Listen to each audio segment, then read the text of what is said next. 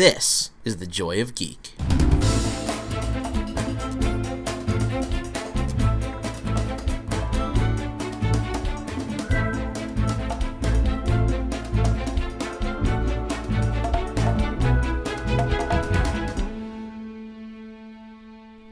Welcome to the Joy of Geek Podcast, Episode 51. I'm Rich Lepore. Kevin Schaefer. And welcome as well to our Halloween Spooktacular. Spooktacular extravaganza. Halloween disastrous. Oh, yes. Gotta love it. Scary and bloody and gory and... Well, and I know this is a podcast, so I can't... Decapitations. Oh, yeah. Gore. I can't share, an image of this here, but... if you follow me on Twitter or Facebook, so I decided to do a random mashup costume this year that I wore yesterday here at the comic shop for our Comic Fest. And I was Freddy Kirker because I combined Freddy Krueger with Captain Kirk. And so Really? Yeah. What did that look like? Basically, I have this yellow shirt that looks just like the yellow shirts they wear on Star Trek, and I used that for a Star Trek costume a few years ago. So I wore that, strapped the Star Trek logo on top of it, and then I bought a Freddy Krueger mask and the claw from the Halloween store. And wore that, and So it was totally random, and but I was like, this would be fun. It sounds like one of those things, fun as it may be, that you have to kind of tell somebody what it is for them to get it. It wasn't so apparent. Yeah, because it was kind of inspired because last year at Comic-Con, this guy did a Stranger Things Doctor Strange mashup and called it Doctor Stranger Things, and it was fantastic. So I was like, that would be cool. Mashups are cool. Mashups are definitely cool. They're fun. This other weird thing happened. I was checking out Saturday Night Live for like the pre-Halloween stuff they were doing. And did you ever hear about this David S. Pumpkins thing they did? Okay, I've heard something about that. I don't know really what it is. So I had to dive into it because, first of all, it just popped on. Yeah. And someone I was with was watching it. And all of a sudden I hear Peter Dinklage. Yeah. And I'm like, what the fuck? What's Peter Dinklage doing? I mean, obviously he made a big splash when he hosted SNL. Sure. He's a really interesting dude. And I hear his voice, and I was like, ooh, dulcet tones of Peter Dinklage. So I had to look it up, and I looked up, and it was, in fact, him narrating it. And so it turns out that it was an animated special, about 30 minutes for Halloween this year, but it's based on a sketch that Tom Hanks did a year ago. Okay, that's okay. And it's called the 100 Floors of Frights. So it's kind of like the Twilight Zone Tower of Terror at Disney, so this one would be, there's like a couple, and they're on an elevator. And Keenan is in the elevator with them. That's his name, right? Yeah.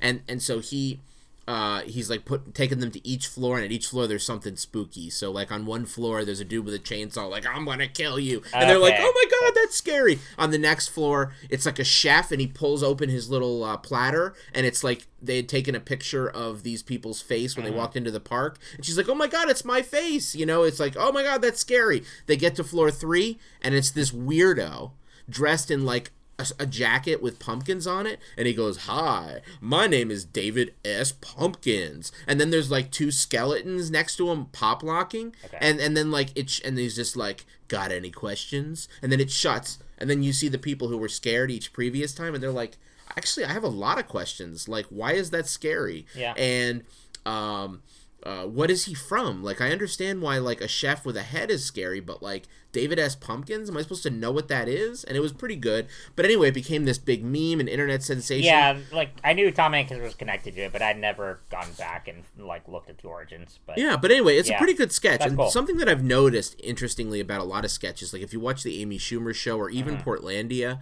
and Saturday Night Live especially, sketches end badly. Like when they try to go like one step too far at the end of a comedy sketch, it always fucks it up for me. So it's like they'll have this great sketch. Amy Schumer is a great example. So they'll have a great sketch about Amy Schumer, and she needs to make a phone call to to get her cell phone bill fixed or something, right? Well, those kind of calls that we all dread. So she gets like a glass of wine, she lights some candles, she puts on comfortable clothes. She's generally get all relaxed because she knows like she's just gonna boil once this phone call starts. And like the call, it ends up being this really funny sketch about her talking to this guy, and he's just like, leads her down, just he's trying to be nice, but there's so many rules and policies. The call just takes hours and hours. Next thing you know, you see her, she's at the edge of a rope, she's ripping her hair out, she's like completely destroyed. And it was really funny. And then at the very end, they do, like, this stupid thing where, like, she gets on an airplane and flies to wherever his call center is and tells him she loves him, and then they do a suicide pact together and she kills both of them. It's like, it was really good, and then it jumps the fucking shark hugely. Okay. And that's not even the worst example. There's a lot of examples of this. These sketches, they just usually don't have good endings. I always notice that. They just go like, they're like, okay, we gotta have a real punch at the end, and it's dumb shit. Yeah. Anyway, this one didn't. This actually had a really good surprise at the end. So anybody who wants to check out the David S. Pumpkins, that's my really long-winded way of saying you should check it out. My favorite SNL sketch in the last year was when Dave Chappelle hosted last year. He did this one that combined Walking Dead with the Dave Chappelle show. So it was... I think I saw it. Yeah, it was right after Negan killed Glenn on Walking Dead, and so everyone's up about that, and so Dave Chappelle's playing Negan in that sketch, and then all the people he's trying to decide who to kill are characters from, also played by him, characters from Chappelle's show, and that was super clever. Yeah, there's a lot of good stuff. Yeah. Dinklage, speaking of which, that whole episode is great. He did a Naked and Afraid that was amazing, and the one that really sticks out in my head, he did one with like Pooh Bear where he plays Winnie the Pooh, which was just hilarious. And then his brother Denny the Real comes, and he's just like, I'm Denny the Real. Yeah. He's like, why aren't you wearing pants, Pooh? That's weird, man. That's weird. It was cool. Good acting there. Yeah, right. Thank you. I've watched it enough times to imitate it pretty well. I like it. Alrighty. Cool. So anyway, it's Halloween. It is. We're excited about Halloween. Absolutely. So basically, how we're gonna do this today, because we've seen some horror movies lately. We have. A certain favorite show of mine returned on Netflix on Friday, which I binged the entire season in a day. Which blows my mind because you never do that. I know. I'm not a binge watcher. Actually, you do it a lot. Just kidding. No, you never ever do that. I'm not at all. Like I literally on Friday I went to the mall to walk my dog and buy the rest of my Halloween costume and did some reading and emails for work. And then, because I knew I would need sunlight and social interaction, and then I went home. Check the boxes. Yep, and then I went home, and I started at like 2 o'clock. Was the intention to binge the whole season, or was the intention to start watching it and see how far you got? A little of both. I was pretty set on going ahead and watching it all, because I knew I needed to watch Mr. Robot yesterday, and I didn't want to have that too much, and I wanted to do it this weekend, because everyone's going to be talking about it, and I had to share my thoughts. So I was pretty intent on it. But yeah, I ate dinner in my room, everything. Wow. That's hardcore. Well worth it. That's hardcore. Okay, cool. So we'll be talking about that. We'll do definitely. We're going to go in depth on Stranger Things. Right. Now that just came out, so we're obviously not going to do spoilers. We're going to talk about it in broad strokes. But we are looking at doing a spoiler cast later on, so fear not. I think that'll definitely happen. I've actually gotten a lot further in season 1 now, so I'm almost done with that. Sure. And then I'll be starting 2, and then we'll be definitely maybe a month down the line. Once people have probably seen it. Sure. We'll rock some spoilerish thoughts on that. Okay. Also, Mr. Robot is a show that we talked about a shit ton on this show last year. There were a lot of positive reactions and some negative ones. And it's interesting. So we've both seen the first episode of the new season. I haven't gone any further. I don't think you have either. No. And so, but the first one is definitely, points at a new direction for the show. Yeah. So that'll be interesting to talk about. So we'll give you our thoughts on that. So that'll be the middle section. We're going to start with just a couple news. Well, we have a big trailer to discuss. So we'll start with that. Yeah. Pretty freaking big. And some discussion around that. And then one more news story. Then we'll do, a massive what we've been watching to talk about Stranger Things, Mr. Robot, a few other things on TV, a couple movies, one of which I'm still perplexed is sitting on this table right now that Rich bought and actually watched, but we'll get to that soon. And then we also saw Happy Death Day recently, so Death Day. We'll end with a review of that. Awesome. I think that'll be really fun. That will. All right, cool. Let's get into it. Without any further ado, let's just break it the fuck down and talk about some Star Wars. Let's do it. All right. So when the first trailer dropped, I was like, okay. Now it's Star Wars, so it's always awesome, but they made it so vague that it was just like they showed. It was basically, it could have been a montage of just showing you cool images. And actually there was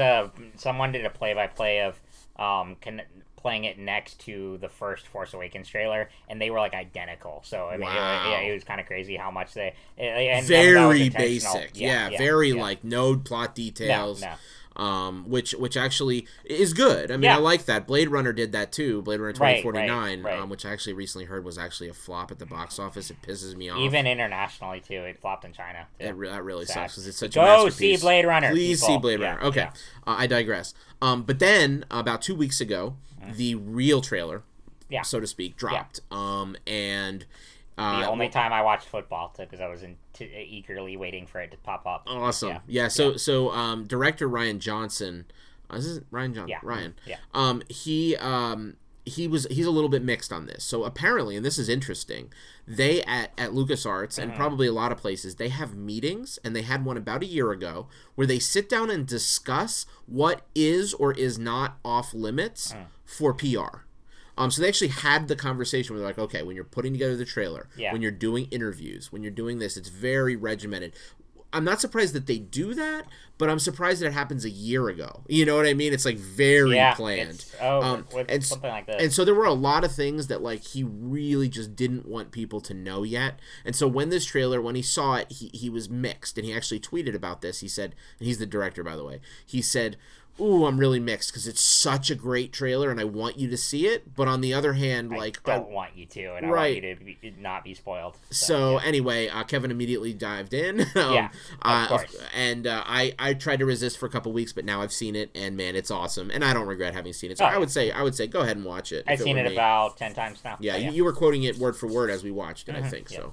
So anyway, new trailer's out. What are your thoughts? So it's the really interesting thing, as I was reading about it. So obviously Snoke is kind of the voiceover here, and we actually get to see him in person because in Force Awakens, he's a hologram. We get to see Snoke, and he appears to be force choking Rey toward the end of the trailer.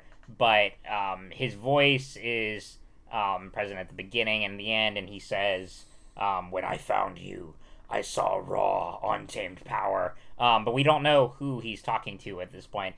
And so recently, because the trailer's gone around internationally, the Taiwanese version has subtitles, and they were able to decode it. A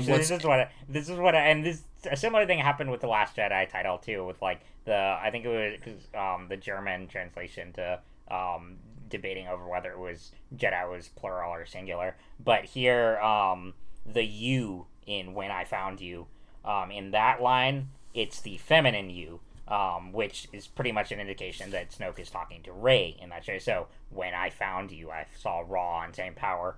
Because the assumption would be... Wait, that wasn't Luke saying that? No, that's Snoke, wasn't it? It should have scared me more that time? That's Luke later. I'm talking about the very beginning of the... okay. When the voiceover by Snoke. The opening time. I haven't seen it enough. They do, yeah, they do. And they have similar... They say the same thing, basically. Yeah, pretty much. And all right. That's another thing that is trying to confuse you, too. And then at the end, when Snoke says to someone, "Fulfill your destiny," the male symbol is used, which it's likely that he's talking to Kylo there. Right. So, this is really interesting here because, from the trailer, we see at the end, it appears that Kylo and Rey are in some sort of allegiance with each other. Alliance. Right. The look is that Rey is, she's having trouble, and we kind of know that Luke is very ambivalent. Right. There's a quote to train her. There's a quote earlier where he's like, "I've seen this kind of power before. It didn't scare me like it should have, and it does now. It does now, right? So, and then also we know that he sort of decided, I'm going to be the last Jedi. No more Jedi. Yeah. So obviously she's in need of a trainer. Also, when you look at her and somebody just to guide her spiritually and with the Force. Yeah. And then when you think about Star Wars in general, it's very much about that concept. Sure. Very often in all of the expanded universe and all of the everything and all the movies and TV shows, it's always a matter of you've got amazing power. Who's going to show you how to use it? Right. That is like a theme. If there's one, it's top 3 on themes. Sure. Who is it going to be dark or is it going to be light? And who's going to be the person to lead you to that destiny? Sure. And so at the very end of the trailer, the big what the fuck moment is Rey is standing you see her face, and basically she's like, I need somebody to guide me and show me what my place is in all of this. Yep. And then Kylo holds his hand out. And then goes to the title. Right. So it's obviously been the biggest point of discussion since the trailer dropped, but I think it's probably a red herring. I think. Well, I'll tell you what I definitely think is a red herring when it looks like Kylo's about to kill Leia right there, and because that was a cruel tease, but I don't think it's gonna happen because granted, I know that the episode 9 storyline has changed significantly, not just because of multiple writers, but because of Carrie Fisher's death. Sure. She was originally supposed to be the big focus of those people. Right. It's like Force Awakens was Han's movie. This is Luke's. That was supposed to be Leia's. Obviously, that's changed. Still, I don't think there would be a way to kill her off here because they had already finished filming by the time she passed away. So I don't see how something like that. I can't believe she died. I still can't believe it. I know. Oh, it's still so. But I mean, so unnecessary. Yeah, what happened? I know. All right. Anyway. But anyway, I do think that's a big red herring, though. That it was just like a tease there. That obviously there will be. I think there will be a confrontation between her and Kylo, but I don't think he's gonna kill her too. So it'll be but do you think that Rey, like, okay, so judging from like the trilogy concept of like the second one's the dark one, right, usually, right. So do we see this one as? Do you think she's going to actually go and join the dark side fully at one point, or do you think she'll just like get training and then switch light and that'll be one of the things in the movie, like plot points, or do you think she's may actually go straight dark, and if she does, then who's our hero? Yeah, that's I mean, does John Boyega become our hero? And we do see him in this trailer swinging a lightsaber, right? Because he's when he's fighting Phasma. So do we? I mean, is he getting? And we also know from Rogue One that you have non-Jedis using the Force. Yep, absolutely. So it's and that was kind the of rules the big are kind of played with. That's the thing, and especially the non-Jedi thing is the biggest thing to go off of. Is the concept of Jedi and Sith has not been really prevalent in the new trilogy. And we don't even know what Snoke is. What if he we see him doing the Force choke here, but we have yet to understand his origins, if he has any connections to the Sith even. Dark side, yes, but that's the thing. The rules are definitely changing here. It's interesting, yeah. I think she will go through some sort of... I can't see her going some sort of reckoning. Dark side. Yeah. Because, as it'd be interesting as shit. It would. If she was like straight bad guy and maybe even stayed straight bad guy, or maybe they do it like kind of a reverse Darth Vader, where Anakin, where like she goes dark much sooner and then comes back to the light and is like really a disturbed character. They did have a lot of success with kind of a disturbed female protagonist in Rogue One. Yeah. Which was interesting. People kind of liked that she was, I don't know, a little jaded, a little darker. Well, and the biggest baffling scene in Force Awakens is still when she goes into the cave in Maz Kanata's palace, and she has that vision, and Kylo and the Knights of Ren are standing there. There's so many things going on in that scene, but this makes me want to watch Force Awakens tonight. Yeah, I just watched it again a week or so ago. Okay, yeah. So there's definite foreshadowing there. There's a lot that could happen, and that's, I mean, still the biggest thing that has come out of all of this is Mark Hamill said when he first read the script, he disagreed with like every decision Luke made in the story, and it took a lot of conversations with Rian Johnson to get on board. That to me is fascinating and gets me on board with it. Wow. Because, so this is a very iconoclastic film. Right. It's going to be one that sort of breaks from everything. What you think. Right. Mm-hmm. Well said. Yeah. Well said. Whereas Interesting. Force Awakens was a perfect nostalgia, return to form. This is the shake-up. Yeah, well, the thing about all of this, that underlies all of what we're talking about here is all this behind-the-scenes directors getting fired stuff, because we know that like 50% of the people hired to make these movies get bounced so far. Sure. Especially the alternate universe ones, in large part because LucasArts wants a very specific vision, and their characters need to be treated in a very specific way, and it's very rigid seeming. And Rian Johnson, it seems like there was no friction there, or if there was, it wasn't tremendously bad. Right.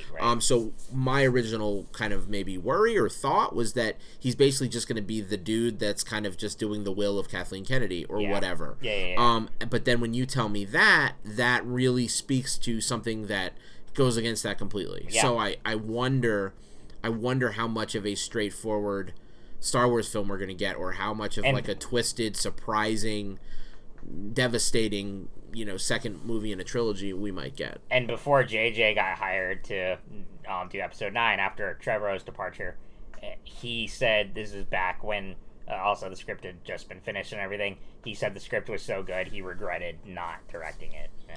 Right. So this is going to be one heck of an auteur experience, and it's also, the rumors are that it will be the longest Star Wars movie to date. Last Jedi. Yep. Interesting. What is that? What was the longest one so far?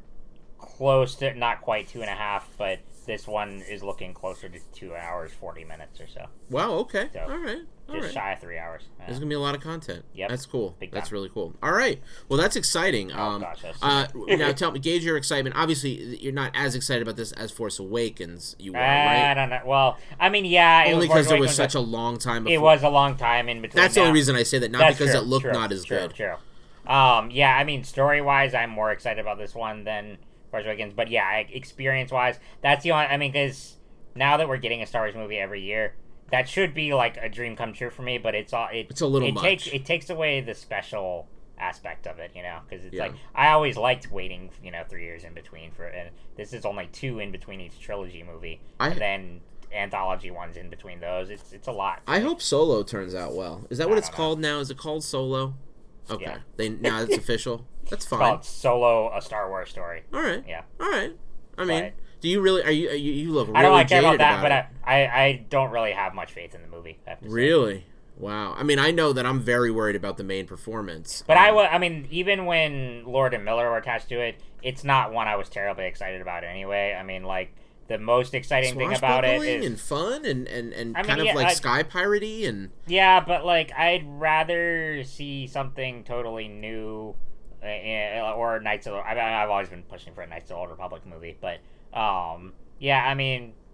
should be okay, but I'm still not. The most excited I am for it is Donald Glover playing young. Oh, hell yeah! But that's the most exciting thing about it. Okay, cool. Alrighty, well let's move on then, and talk about we'll shift into a little bit of our first horror touch. So what has happened, Kevin?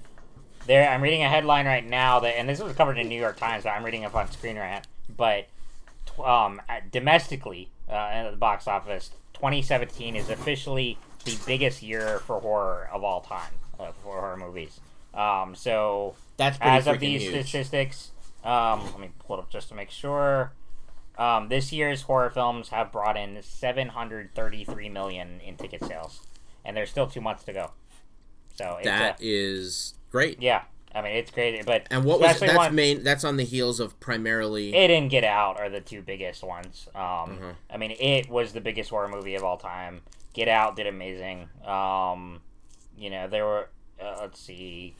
I think Jigsaw was a flop, but was still, it? No, I think it was... I think it won the box office. It just didn't do as well as they thought. Right. Okay, yeah. Maybe I saw it was... Suburbicon was a flop. Okay, yeah. I think I saw it was like the lowest of the Saw movies, but I mean that's not that's on. Okay. But even then, like, I mean, even with a few like floppish ones like that, it's still like the Snowman. I don't think did well either. Snowman's supposedly horrendous. Yeah, not surprising. Nah, it didn't really. I wasn't expecting much. But between It and Get Out, those both killed it. So it's a really fascinating year, and it's just crazy that it's the biggest year of all time, because you think about. The 70s, you had movies like The Exorcist and Alien and all these. It was always niche. Yeah. So horror has become real mainstream. True.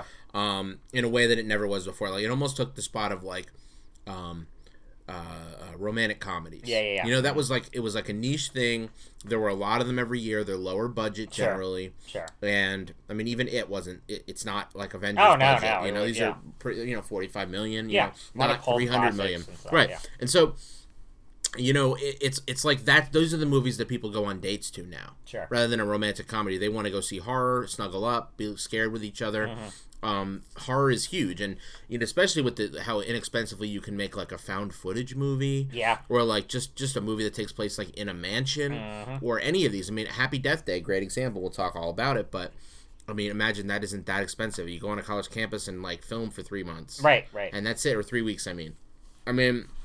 So it's just, and there's so much more interest in horror lately, and with gaming too. Anyway.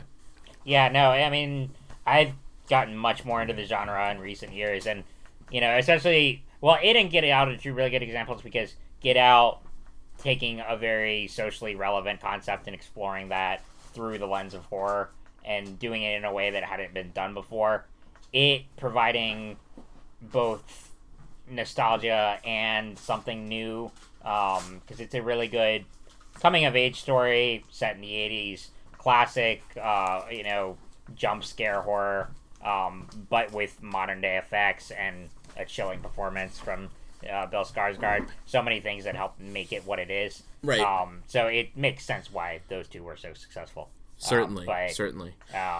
Well, on that note, yes. Why don't we talk about Get Out? I want to hear your because I have seen Get Out now. Yep.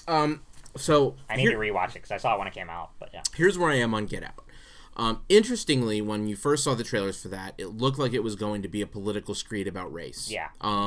And the concept being that here's a guy who's dating a white girl, he's a black dude. I love him, by the way. He's fantastic. He is the guy who stars in 12 Million Merits or 14 million, 15 Million Merits, whatever it's called. Yeah. My favorite, by far, Black Mirror episode. And he kills it in that.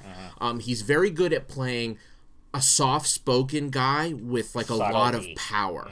So not even just subtle, but he's just he doesn't talk a lot. He says a lot with his eyes, and he has tremendous gravitas even without a lot of words and without a lot of volume. Sure.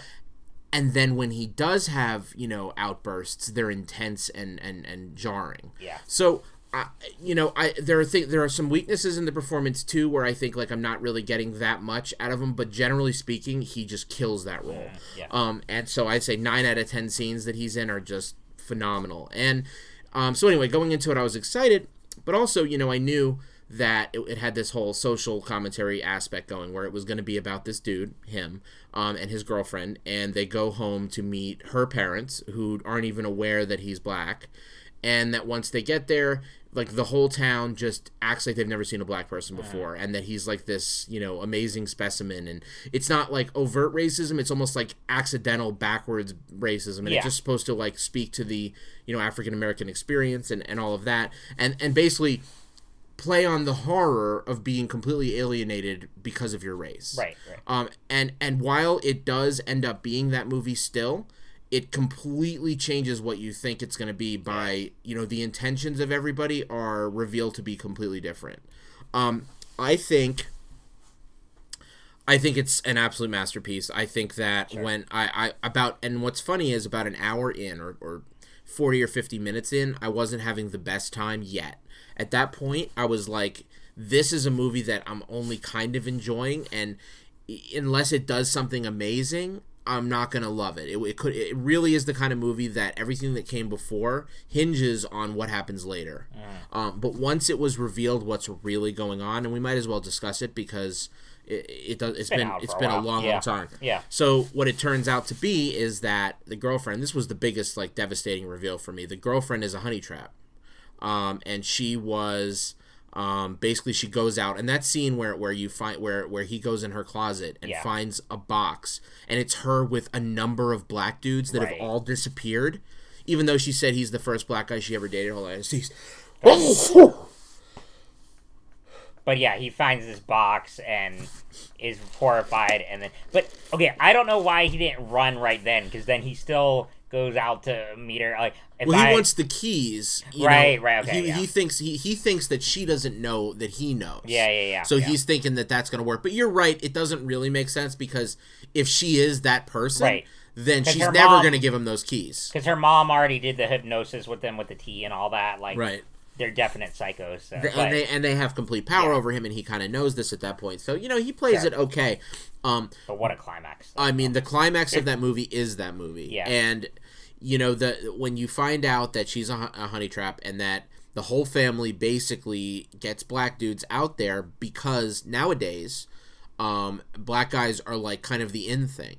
And they're, very athletic, and they're considered really handsome in today's modern culture, and just almost it takes that concept that I said was what I thought the movie was going to be and flips it on itself. It flips it on itself, but it doesn't contradict it either. So these people are really interested in him, and they are treating him like this thing that, like in a fishbowl that they're sort of like saying accidental racism stuff. But when you find out that it's all because they're sizing him up to be basically their new body, it's mind-blowing. And especially the fact that it just builds twists on twists. So the fact that the one guy, when he's like in this world and he's freaking out because everybody around him is not getting it and acting weird, and he's like, oh my god, I'm in Looney Land, everything's upside down. And then he meets the photographer, and you're like, oh my god, finally. Somebody that gets it, a white dude that gets it. And they're talking, and it's like, oh wow. And this guy is like, I know you, you're a photographer, I wish I had your eyes. When you find out that he's the one who's going to be the person who gets his body, right, I was just so betrayed and horrified, and just in such an impactful way. And you see him, his head is shaved because he's on the operating table, and it's like, holy fuck, that's so sick. And then everything in the movie becomes good. The stuff that I was bored with earlier, like that other black dude, the one other black guy that's there, like attacking him. Oh, yeah. I was just like, that's kind of boring and annoying. Yeah. And then when you realize that his real personality's in there, and that was it coming out for a second, but that most of the time, he's that woman who he was with's husband. Yep. And he's just, he may look like this black dude, but he's like an old white dude, really. Yeah. No wonder he acts like that. Yeah. And when you make that realization, and that every time, and when they do flashes and you see that there's a woman feeling his muscles and then saying to her husband in a wheelchair, and you didn't notice it the first time, but she's like, what do you think, honey? He looks pretty strong, huh? And he's like, oh, yeah. And it's like, oh my God, that's because that's going to be him. Exactly. Oh my God. And she's like, I'm going to have sex with him once he's you. Oh, shit. So it's just so good. And it works it. It's such a campy concept. And, there are other movies like Selfless, for example, where they do that in a sci-fi way, and it's much more serious. That movie had Ryan Reynolds, and I never saw it, and Ben Kingsley. But basically a dude gets old, and then, he gets swapped into the body of a young dude or something like that. Oh, yeah, I saw that trailer. Something like that. Something very serious. Sure. And I'm sure they have scientific basis in that one. But in this one, they do it really campy. Yeah.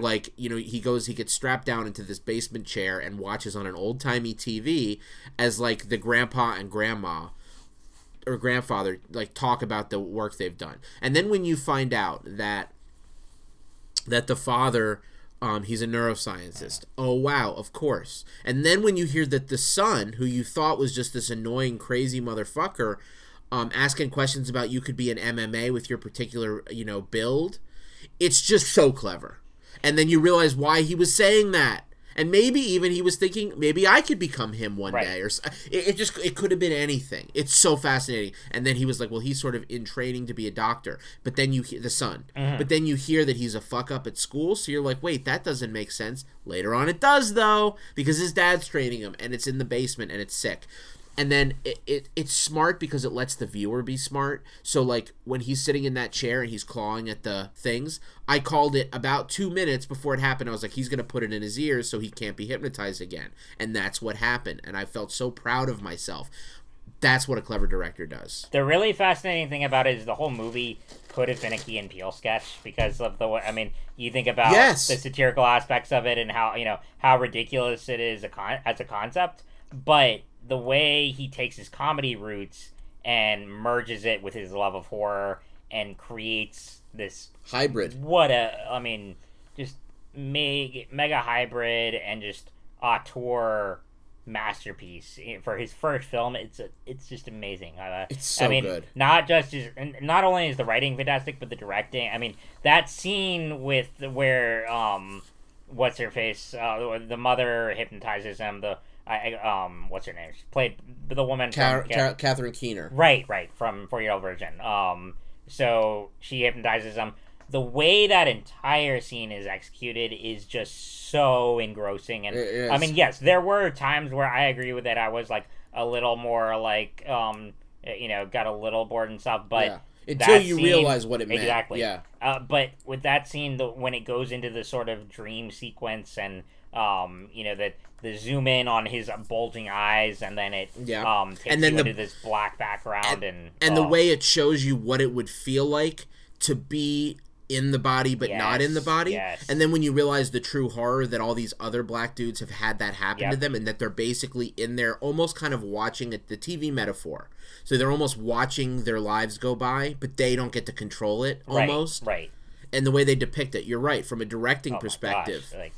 That's is a really hard thing to do for your first movie. I mean, even with his years of experience doing comedy and writing, sketch comedy, etc. I'm assuming probably directing sketch comedy too. Right, but still, like, to do a feature length like this and to just blow it out of the park, it's phenomenal. It's just such a good concept, and it isn't so radical, this idea of, like, well, we're going to take over your brain. Yeah. But the way they do it is so good, and then it's just reveal on reveal on reveal. When they finally, and I watched, there's, like, a little vignette for 12 minutes where they talk about, like, the horror of the movie and, like, how they created it, and they talk about when you see the bingo scene, like, you see everybody, and the camera scrolls up until you can see that he's up on the placard. Right. So everything was thought out so clearly. The producers, if anybody knows, are the people that pay for the movie, basically, or they secure the funding. And this was Blumhouse Productions. And when they were talking about it, they were like, he came up to us and he said, here's my idea for this movie,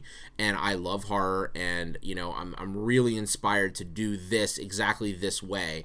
And they said he had such a clear vision. It was so obvious that he knew exactly what everything was going to be. Right. And when you find that, you just say, all right, you've got lightning, here's a bottle.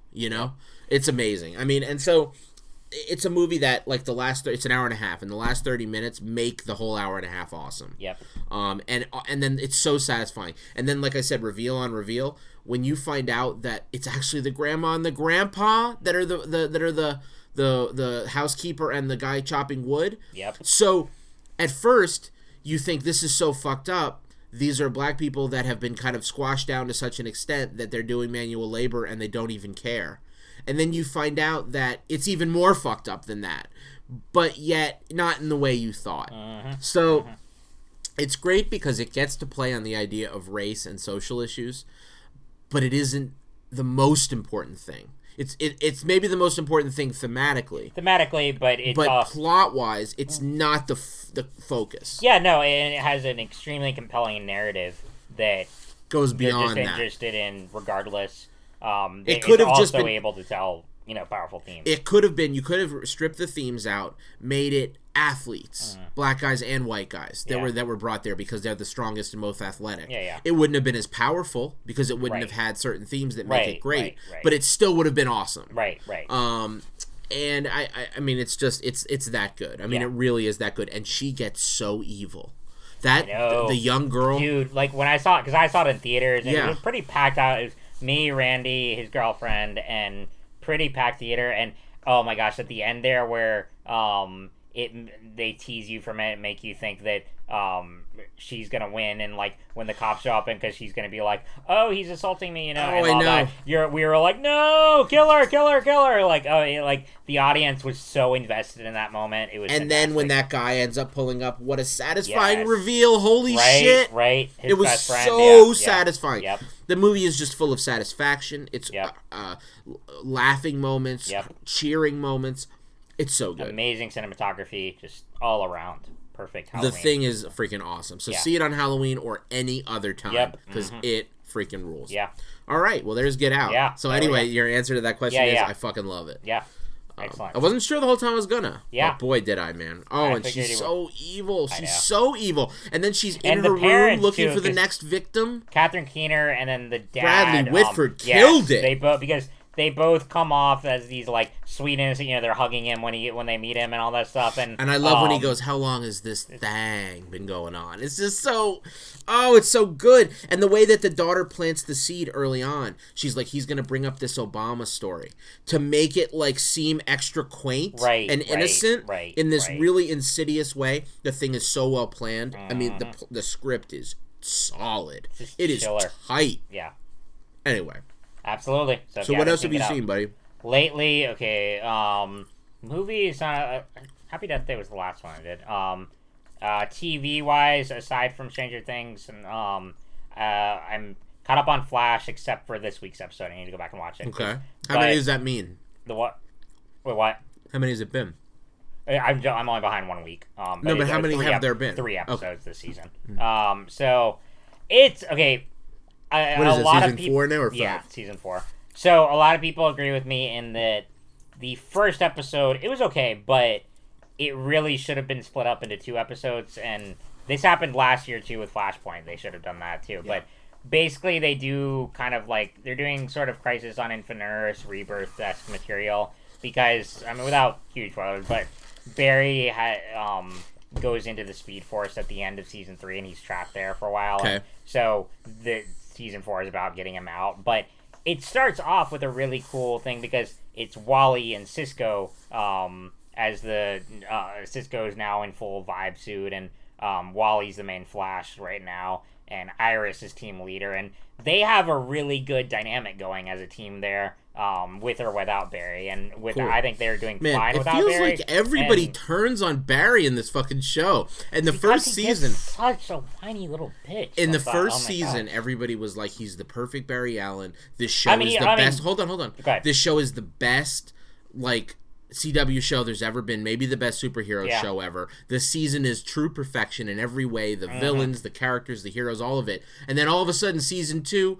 Barry Allen's a little whiny bitch. And it's been that way for 3 seasons. I wasn't as that early on, but definitely by season 3. Season 3 gets very gloomy. Everybody just turns on him. Why is he so bad? Because he gets so indecisive, and he keeps making the same mistakes over and over and over again. And the thing is,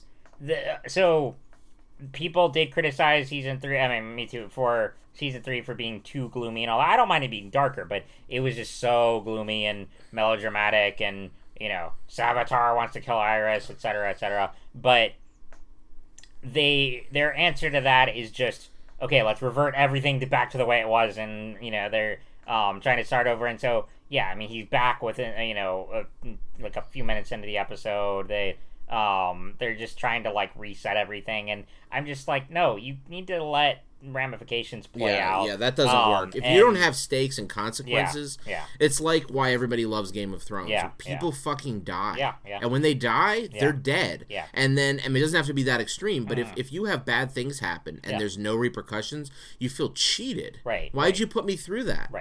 And so now he's all, like, happy-go-lucky, trying to, like, get back into the swing of things, and all of a sudden I'm like, you know. But, I don't know. I still really enjoy the first 2 seasons. I mean, I still love the show overall. It's a lot of fun. Yeah. But, season 3 is definitely, has a lot of weaker points to it.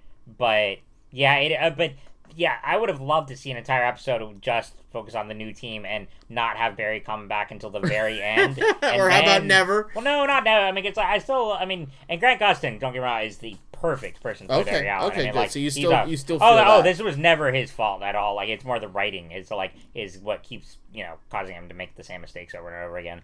Grant Gustin still gives stellar performance every week. Okay. But it's just, I would have really liked to see Wally and Cisco and Iris and all that play out a little longer and give it some time to breathe, and then, you know, bring Barry back at the end, make it a 2-part episode, and then kind of dive into Crisis on Infinite Earths material. I mean, are they still doing, like, 23-episode seasons? Yes. Like, they have so many episodes.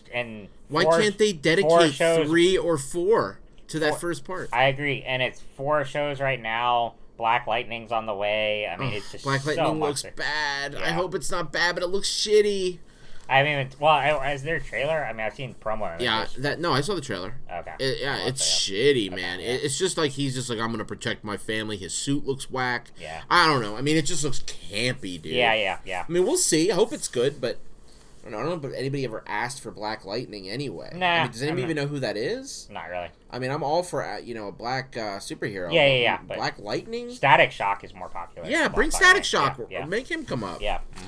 Anyway. But, yeah, so, I mean, I'll keep watching it, but that's the only one I'm caught up on. Where are you in all the other ones? Legends, I don't really like. I mean, it's Do you not fun. even like it? It's fun, but it's like, it's so nonsensical and stuff, it's hard for me to even invest in it all, but and the team changes like every season because they're traveling all over time and stuff. But it's fun, but I just can't, like, because the time travel rules in it make no sense whatsoever. I can't just do it. So I watched about a season. But none of that would matter if it was really fun. Yeah, it must not be. No, I mean it's fun, but but Flash and Supergirl are fun too, and I can only handle so much like of can't that be superhero, tone. Right, and it is kind of the same time. Arrow just is the most inconsistent of them, so like it, and I don't know. I mean, you used to be really about it. Like even in the year with Ra's al Ghul, I remember, or Ra's al Ghul, whatever.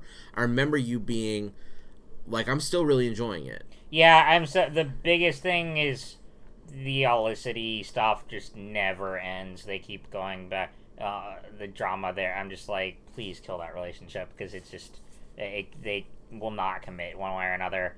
And well, I guess I can't really spoil it. Don't do that. Yeah. Let's just say there's a character who undergoes a trauma and is paralyzed in season 4, and then they backtrack on that by the end of the season, and really annoyed me. Anymore. No, that really sucks. That's just like, why don't we do the Oracle thing again? Right, and it's literally, and they even referenced the name too. So it was just like, and it would have been great if they had kept this character as disabled, because it was representation, great representation, and not it was to mention like, it's interesting. And it was just cool. Yeah. When you are disabled in fiction, sure. What you see is new strengths emerge. Right. You know what I mean? It's kind of like when people are blind, their hearing becomes acute. Right. Like, so many places you could explore. Right. And curing this by not even like... Not even biologically, just with literally a wand. Literally, right? Yeah. You said magic, so it was like magic and technology and stuff, and yeah, it was just... But they didn't even keep it for more than half a season. If they can do that, then nothing matters ever. Right. Because if you can just magic and technology, quote unquote, somebody back from paralysis, then you can magic and technology them back from death, too. Right. So that's where it's just kind of annoying me, but I don't know. So that's kind of like really turned you off, and you're trying to get back in, but... Yeah. What is that, end of 4, you said, or...? That was end of 4. I've watched some of season 5. And this is 6 now? Yeah. Woo! And that's the end. And they want to keep it going for like a supernatural so like 13, 14, 15 seasons. I mean, I could see it happening. It doesn't I can cost see it that much I mean, to it's make. popular enough, but that's so many episodes and so many hours. But yeah. All right. Cool. So I'm gonna answer the oh gosh, the big. Why do you have this sitting on the table right now? Okay, and why did you watch it? Okay, so my thing with 50 Shades. I have 50 Shades Darker Blu-ray on the table right now. And let me explain, because I know I have to defend myself, because believe me, I get it. We're losing listeners right now. I get it. Yeah. Okay, I get it. If Jordan were here, he'd be ripping me an equally big one. Yeah. The thing about 50 Shades is Jamie Dornan. There is no other reason that I was ever interested in 50 Shades. I watched The Fall, which is a fantastic crime drama from the UK, starring Gillian Anderson. So my motives were pure there, and Jamie Dornan. It's a great show. He plays a serial killer, and I just really fell in love with him as an actor. I love him as an actor. Also, the 50 Shades thing, like, all the books came out. It was like a big thing, and I wanted to understand it. I was like, what the fuck is this 50 Shades? Why do people like it so much? And as a writer, I want to understand the popular zeitgeist. There's something about it that intrigues me and attracts me. And it's not curiosity about S&M.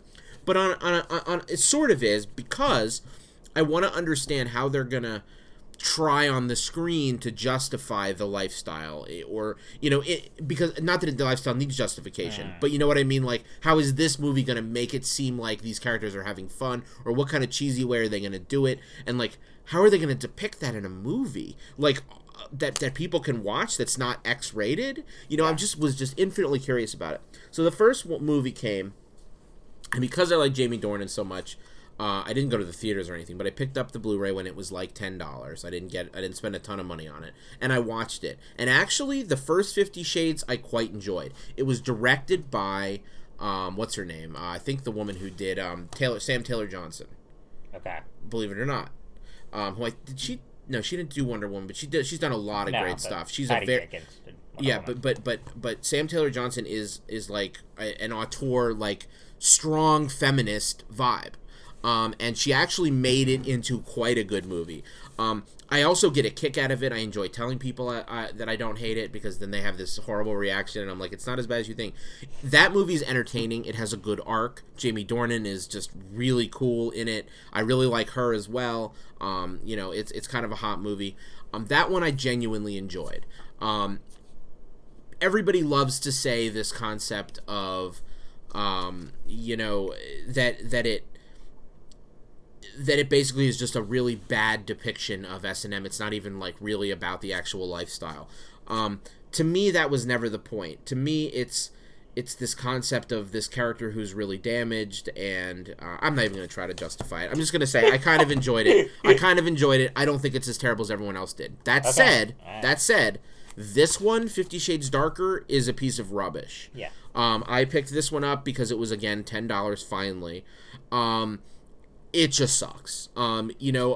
Maybe I was just going through a phase where I enjoyed the first one a little bit, because this one I started watching it, and, I mean, it's just ludicrous. The whole fucking thing is ludicrous. Like, he's been kind of cured of S&M. You want to hear the funniest part? So, he's got, like, it's a disease or something. He has this scene, and when I told somebody this, they couldn't even look me in the eye, where he has, like, this vulnerable spot on his chest because apparently, like, he was abused by the woman who's, like, a mother figure who taught him about S&M and what his carnal desires are. So, like, there's this place on his chest where he's been, like, I guess burnt with cigarettes, and he's, like, really scarred. You find out in this one that his mother was a crack addict who died on the street from a crack overdose, which isn't even a real thing, by the way. Crack overdoses are, like, not a thing, really. If they are, they almost never happen. And so he has this area that's vulnerable. So he goes, you know my rules. This is off limits. And he points at, like, his chest. So then she takes lipstick and draws a box on his stomach, which is off limits. You didn't finish it, did you? No. I watched the first 30, 40 minutes. I had to pull it out. I can't watch it. Yeah. And so I do have some standards.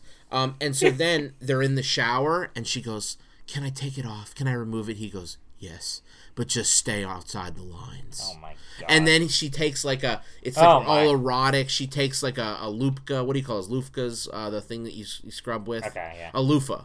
And she soaps it up, rubs off the lipstick on one part of his chest, rinses it, does a big squeeze of the loofah, then does another, like, rub off, and then he's like like little, like, breaths, like she's getting too close to his vulnerable spots. I mean, I can only imagine what the soundtrack is going on. It's horrendous, dude. It's horrendous. I mean, the movie's real bad. Yeah. And then she's got this, like, incredibly blatant sexual harasser boss, but Jamie Dornan. It's like everything about it, and here's the thing about it too that's real bad. It's incredibly manipulative. It basically just wants women to be like, it's a fantasy for women in this way. In the way of Jamie Dornan is incredibly wealthy, and the directors of this think that what women want is to have a rich guy sweep them off their feet and do everything for them. So the very beginning of the movie is she's been broken up with him, spoilers, from the first one because he, quote, took too much pleasure in hurting her in the first one. So that went too far. She was like, it's okay if you beat me or hit me or hurt me, but it's another thing if you enjoy inflicting pain. You enjoyed it too much, Christian.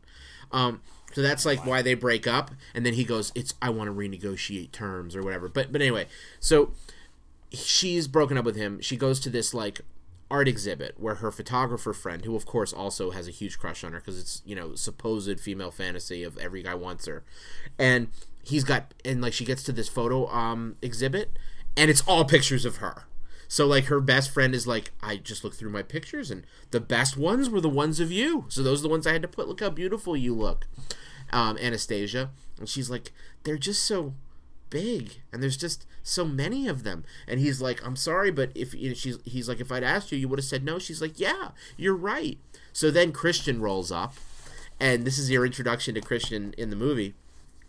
And then the friend goes, oh, wait, hold on a second. I got to go for a sec. He goes over to his agent, and he gets this smile on his face, and he comes back and he goes, well, Anastasia, looks like somebody else agrees that you're beautiful. Somebody bought every single photo. And then Christian walks in, and she's like, you did this, didn't you, Christian? He goes, I don't like other men gawking at you. It's awesome, dude. Wow. It's awesome. It's awesomely horrible. Anyway, it's bad. This movie is terrible. The original 50 Shades was kind of entertaining. This one's I'm amazed you spent money, but okay. Yeah. Like I said, dude, I enjoyed the first one. This one's just junk. Okay. Anyway, new perspective that I have. I like to understand what people like, even if it's weird shit. All right. You're up. All right. So, have you watched anything else? Let's see. Lately, gotta be a movie or two. Halloween favorites. Let's see. Did American Werewolf in London the other day because it's one of my favorites. Okay. What the original one? Yeah. Which we talked about a little on the last podcast, that Max Landis, John Landis' son, still wants to remake that, and John Landis advised him against it, which is kind of hilarious, but which I agree with. That's one that doesn't need to be touched.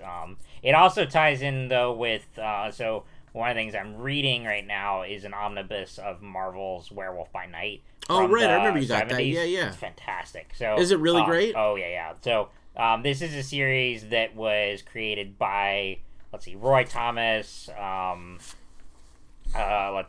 Michael, oh my gosh, Plug is the artist's name, and then Gary Conway is the scripter. Marv Wolfman also wrote a few issues later on, I think some crossover ones. But so all these, legends of comics from the early 70s.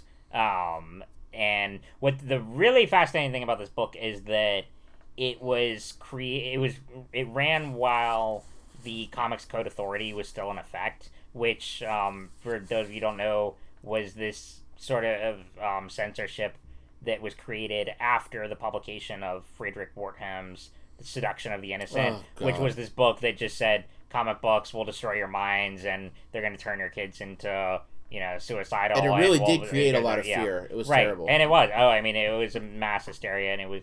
It really capitalized on a lot of fears, and so same with the whole idea that Dungeons and Dragons will turn you sadistic, that kind of nonsense. Sure. And because of that book, the Comics Code Authority originally was, so censored to the point of that you could have very lighthearted superheroes, and that was about it. But there was no horror at all, no vampires, no werewolves, nothing. There were then modifications made to the code.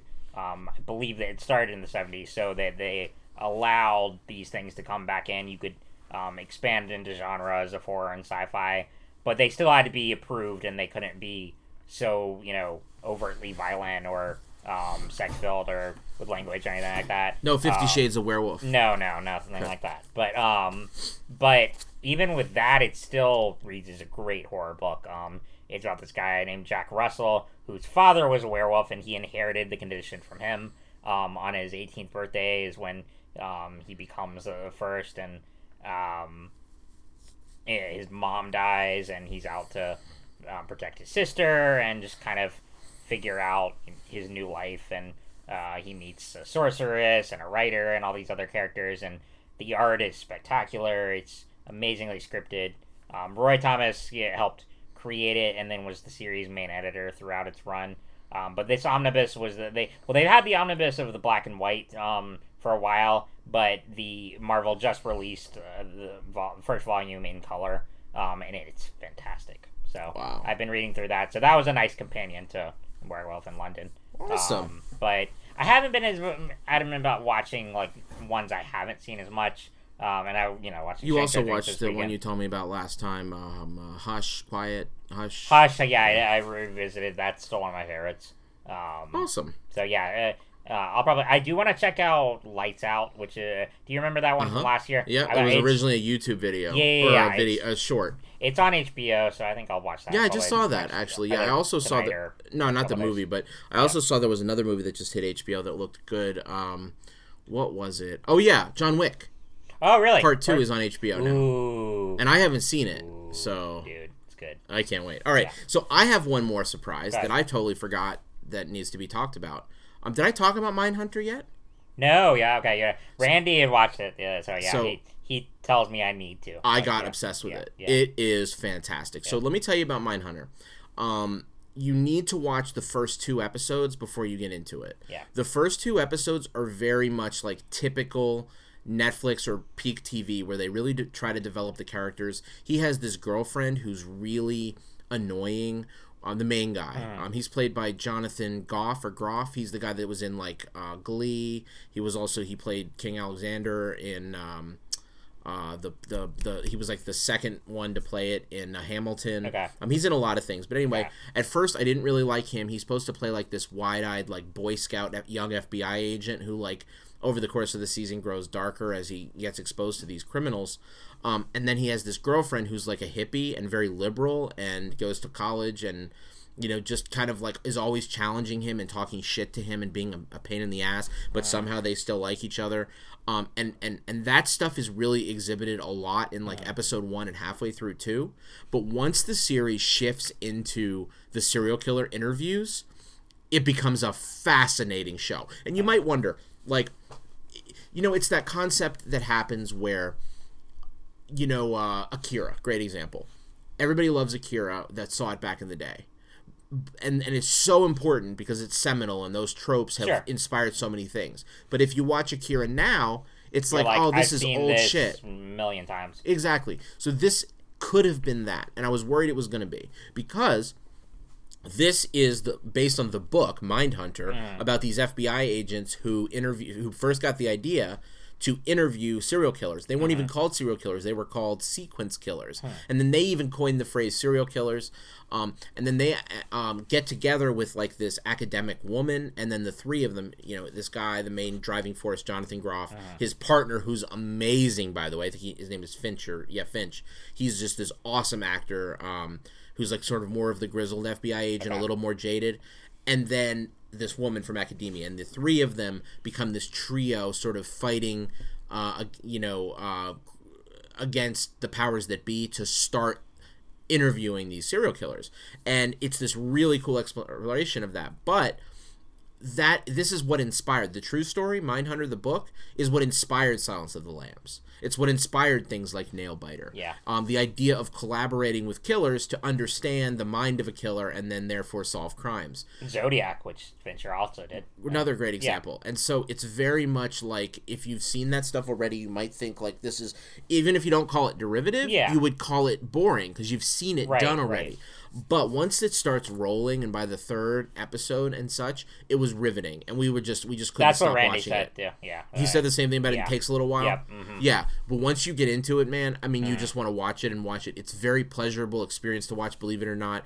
It actually is so well done with some of these serial killers and the way they talk and the way that. So what it really shows you is how human these serial killers are. So, like, they have these conversations with the profilers, and they're very smart and lucid about themselves. They'll go into real depth about, like, well, I think it was because my mom did this to me, and then my mom always had this thing where she would point to the young girls and say, "I'm so glad those girls don't like you, because that keeps you away from them, because you're a horrible monster," and those kind of things.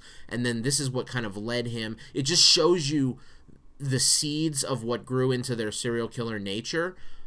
But then also ask the question, was it there all along, or was it nurture, or was it both? Okay. And it doesn't give definitive answers, but it explores it in a really fascinating way. It's great. I mean, it is just a great show. If you have not seen Mindhunter, I would say start it, but I would also say get to the third episode, and then you'll see what it's all about. Okay. And you're just going to want to watch it and watch it and watch it. But it's so well done. And I actually looked at some of that. It intrigued me to like go and look on YouTube at some of the videos of the actual serial killers.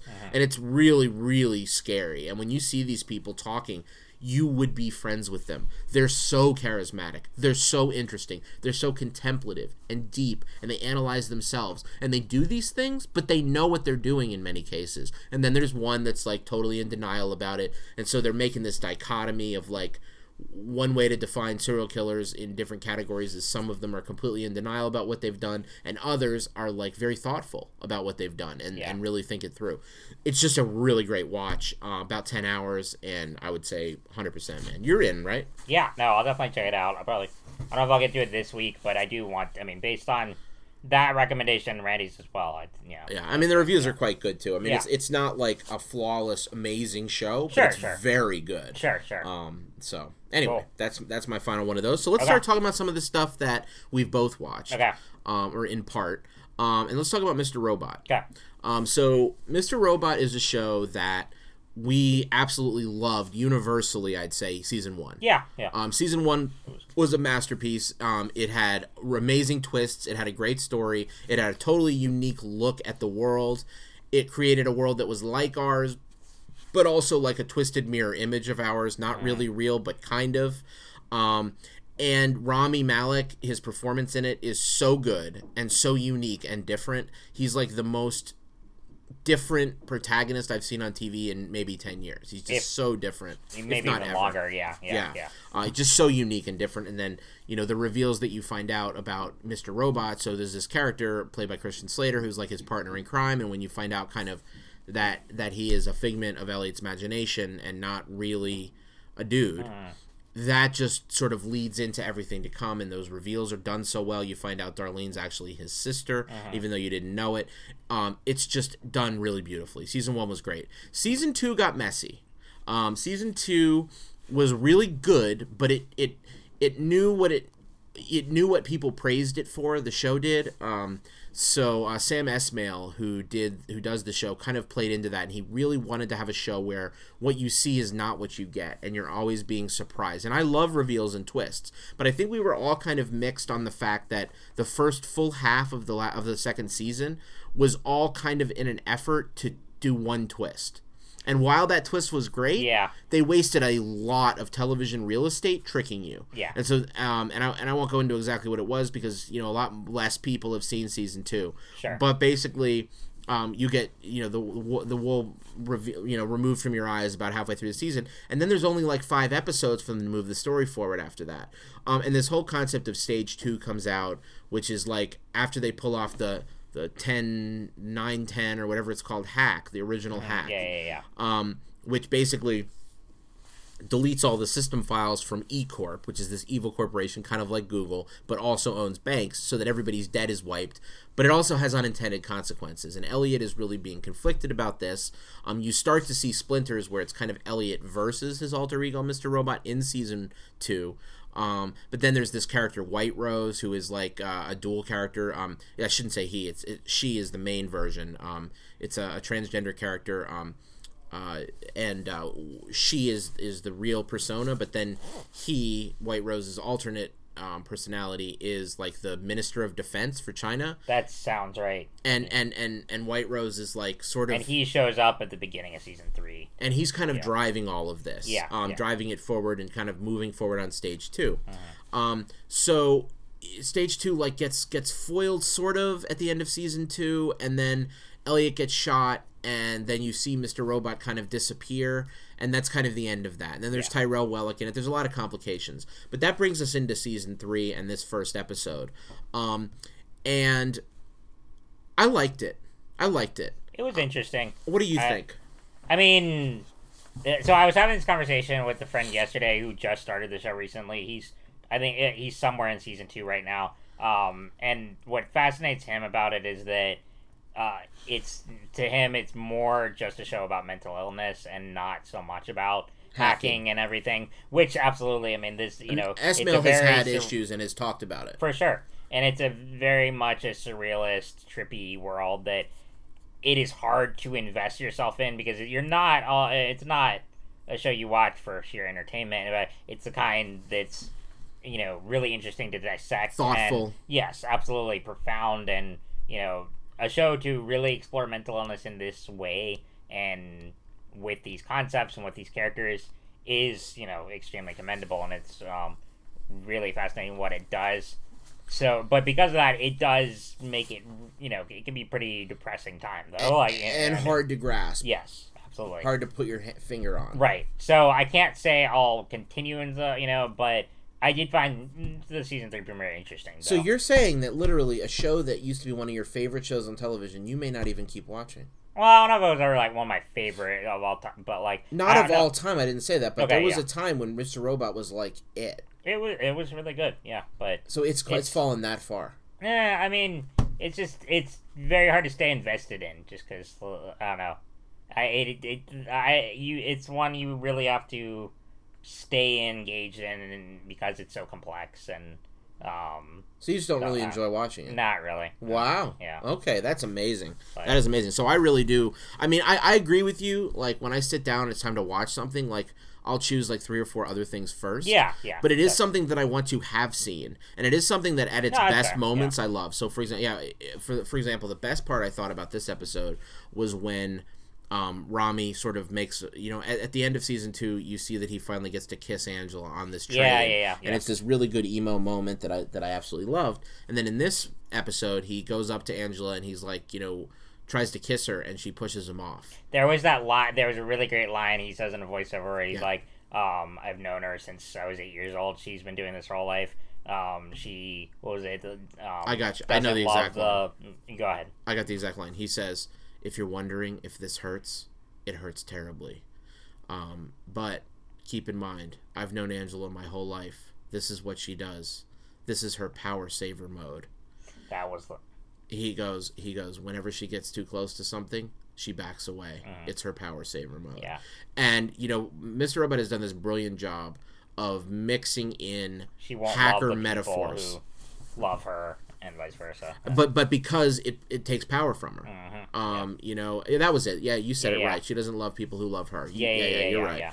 But that it saves her from hurt and from being out of power. Yeah. But then they use power saver mode, which is a computer term. Right. And that's what this thing has always done. It always has these really cool concepts of. And then I did really like the moment where he's like, I really wish I could have a mute button in life, because he's at this it was like a hacker gathering of sorts, and pops up on the screen a mute button, and so that was just really clever. So. There's a lot of cool stuff. It's extremely well done and it's clever and everything, but it is hard to stay engaged in because it's so. Lines like that are it's so depressing. But well, so for me, I liked it a lot. I'm mixed on it in certain ways. The thing I hated was they injected this really unnecessary Trump bashing scene that whatever you feel about Trump, it was so out of place. It was just there were some political stuff they threw in season 2 that was okay. Also, but this was pretty heavy-handed. Yeah. This was just they just threw in. So basically, he starts Rami Malek's character Elliot. He starts feeling guilty about everything he's done and realizing that maybe it's going to have the wrong consequences. And this show's a couple years back, so it's during the Obama administration, and he basically starts talking about what have I done, what might happen in the future, and they just show clip after clip after clip of Trump being, giving speeches and Trump doing stuff. And it's I get people don't like that outcome. I get that. But, the universe of Mr. Robot doesn't seem like it's leading to that. It seems like it's leading to something, but not that. Yeah. Our world led to that. Right. I don't understand why. I do get it because he's been told so many times how how much of a predictor he has been of the future. He's like, how did you predict Trump and all this? And he's gotten all this credit. It's almost like he has to put that in there to thank those people for loving him for it. And I just hate that. I hate it. I thought that whole montage was shit. And not for political reasons. I just thought it was completely out of place and unnecessary. Yeah. But the stuff about him versus Mr. Robot, that's what's been set up. So basically, during the day, Elliot is Elliot. At night, Mr. Robot gets to control Elliot's body. Right. And so Angela knows this. And she's working with White Rose, and it's kind of like this back and forth thing where she has to talk to Elliot during the day to keep him appeased and controlled. And it looks like he's going to start working for Evil Corp, and that's going to be their way to keep him busy, while Mr. Robot at night executes this plan. And they've also hinted, I don't know if you saw these hints, at the idea of time travel or this concept of alternate universes. Yeah, so I can see that. Angela's endgame is starting to look like undoing her parents' death and all the damage Evil Corp did by using some sort of technology. Now, if you remember, White Rose from season 1 has been talking about time. Time is not in our control. Time is this. Time is that. Time is everything. And she's constantly checking her watch and doing different things with time and saying, you have 3 seconds left. You better use it wisely, or 30 seconds left. And then in this one, you see her at the Hadron Collider. So she's actually hanging out near something that's like the Flash thing. Sure. Isn't that what the Flash thing is, a Hadron Collider or whatever? Yeah. And so in that one it's all about, traveling through time and Flashpoint and stuff. So it really is using all these touchstones to talk about maybe the fact that they can go back in time. So this show is getting really sci-fi and really cool. So I'm really enjoying it. It's got big missteps, but Bobby Cannavale's new character, Carnivale, yeah. What do you think? I like him. He's interesting. He is. I really He's like supposed to be comedy relief somewhat. Sure, and I can see that, and black comedy, I imagine. But I really liked his performance in Master of None this season. So I think it seems like a good character for him. He's this cab driver, detective, writer. Total noir-ish character, but also has a caricature persona. Yeah, he'll go into a fried chicken place and be really pissed off that he gets his 10th punch on his value card, and then he's like, okay, great, where's my milkshake? She's like, you can't use that till your next visit. And he's just and he's arguing with her. He's got plenty of money. He's got plenty of power. That's not the issue. Right. He just is like, that's ludicrous. I have a card that's punched. What the f? Give me my fucking milkshake. Yeah. You know, it's cool. It's really cool. So it's harkening back to that social commentary Mr. Robot has always done. It is an intense show, but it's still one that I enjoy, and I think this season is going to shape up nicely. So we shall see. I'll keep you posted. Okay, cool. All right, man. What's next, Kevin? Okay. What's next? Well, how do you want me to do this? Because, like, I mean, I really don't want to spoil anything. So, of course not. Yeah. Okay, so let's do it like this. I recently started watching Stranger Things. This is your first time? First time. Okay, yeah. So when I first saw the show was when it first came out, and I watched the first 2 episodes, 1 and then 2 a little bit after, and I like them, but they didn't grab me incredibly. Now, I realize for some people the show grabs them immediately. For me, it didn't right away. I liked it, but I didn't love it. Yeah. Recently, with the impending release of Season 2... and just the amazing way this just grabbed the social conversation. I was like, all right, it's time to finally watch the show. Yep. Right, exactly. So I watched the first 2 episodes again, enjoyed them a little more this time, and then once I got to the third one, I was fully grabbed. Yep. And I am fully on board for this show, really, really enjoying it. So I thought a good way for us to structure this would for me to talk with you about the show in general, and then also for me to ask you some questions about how they fulfill some of the core promises without asking specifically how they do it. Okay? So for me, the things that are great about the show, obviously the kids are great. There are times when, I mean, they are kids. They're not like master actors. So there are times when they come off a little bit like weird. Dustin is my guy. Dustin's great. Dustin's great. I love that he's the peacemaker. You're that guy too. Right. So whenever there's an argument, you're always able to chill it out. Yeah, I know. I very much relate to him. Yeah. Right. And so that's awesome. And so the kids are good. I will say this about Elle. 11, the superhero character, basically. She's got superpowers, straight up. Right. She is, at first, not very likable to me. Now, I know the whole world is taken by her and loves Elle. Right, she's been isolated. Well, and she's been isolated for so long, too. But I actually didn't love her early on. At first, I was annoyed by her and her whole wide-eyed wonder at the world and just like, what is this? Friendship. Interesting. That kind of stuff. But as the show goes on, I've come to really like her. And there was one scene, the end of episode 6, that is the best moment that show has had by far, when the dude jumps over the waterfall, or jumps over the cliff. Yeah. And then she's missing, so you don't know what's going to happen. And I was thinking, he's not going to die. No, he's not going to die. He's the main character. Mike, right. But these bullies are basically trying to push them over the cliff. Right. And like to save his friend Dustin from being cut. Yeah. He jumps. He says, fuck it, I'll jump. And all their friendships have been tested at this point in brilliant ways. And you get a sense that he knows that he has some sort of telepathic connection there, or some sense that... Did you get that sense? I didn't realize that. I mean, not that he has any powers, but I think he was... aware that he might have a backup plan? Yeah, he was really trusting in 11 to be there at that point. Wow, okay, I didn't realize that. So what I thought was just that he thought he could make the jump, that the water wasn't... Yeah. I mean, it was into water. It wasn't a suicide jump per se. Sure. Now, the distance and the height might have meant that it kind of would have killed him. But whatever, so he jumps, and then all of a sudden, he gets saved and pulled back up, and then he goes, whoop, and she, like, lifts him back up, lands him back on the cliff, and just like sets him there. Frame. She walks into frame, so badass, and then just like cracks her head, and then the fucking bully goes flying. Yep. And there's this awesome music. And she just says, stay away from my friends. And it's so good.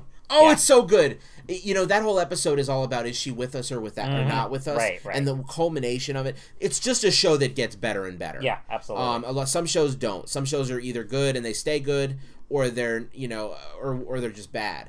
But this show just started out pretty good, and it just gets better and better and better, and it finds its footing, and its characters find their place, and it just really starts kicking off. Well, and so what I'll go ahead and say about Season 2 without diving into spoilers or anything, but so one of the only criticisms Jordan had this criticism of Season 1 was that, the common description of it is like Spielberg meets Stephen King meets John Carpenter, but he's like, but it's like Spielberg and then King and Carpenter, which is valid for Season 1. It's a lot of Spielberg, the whole 11 thing, it's very E.T., and if you don't it's like... also, you know what else I noticed? It's also very Minority Report. Minority Report She's fucking Agatha. Yep, oh, absolutely.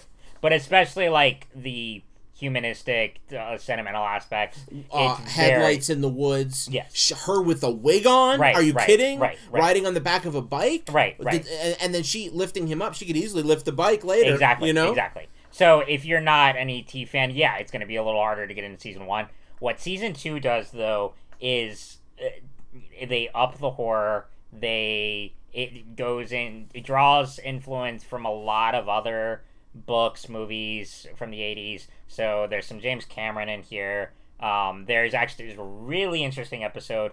Not a huge spoiler here, but we meet another human, like a metahuman, like 11. The episode's called The Lost Sister, where 11 goes in to try to find her. And this episode is like a throwback to 80s punk movies. So it's like Suburbia, Repo Man, and it's really fascinating what they do there. And again, the horror is a lot more amplified in season 2. Still in a night perfectly. Is it still like fun and, absolutely. and light? Yes. So it doesn't become like really heavy. Oh no, not really, like it, but it does get. I mean, there's more violence toward the end, and it gets pretty intense at one point. But darker. But no, absolutely, the fun, the lightheartedness, the characters are all still there. So that's what I love about it. Is it really does a great job expanding upon the world and bringing back all these elements that people love, but also not just repeating itself and doing like the greatest hits of season 1.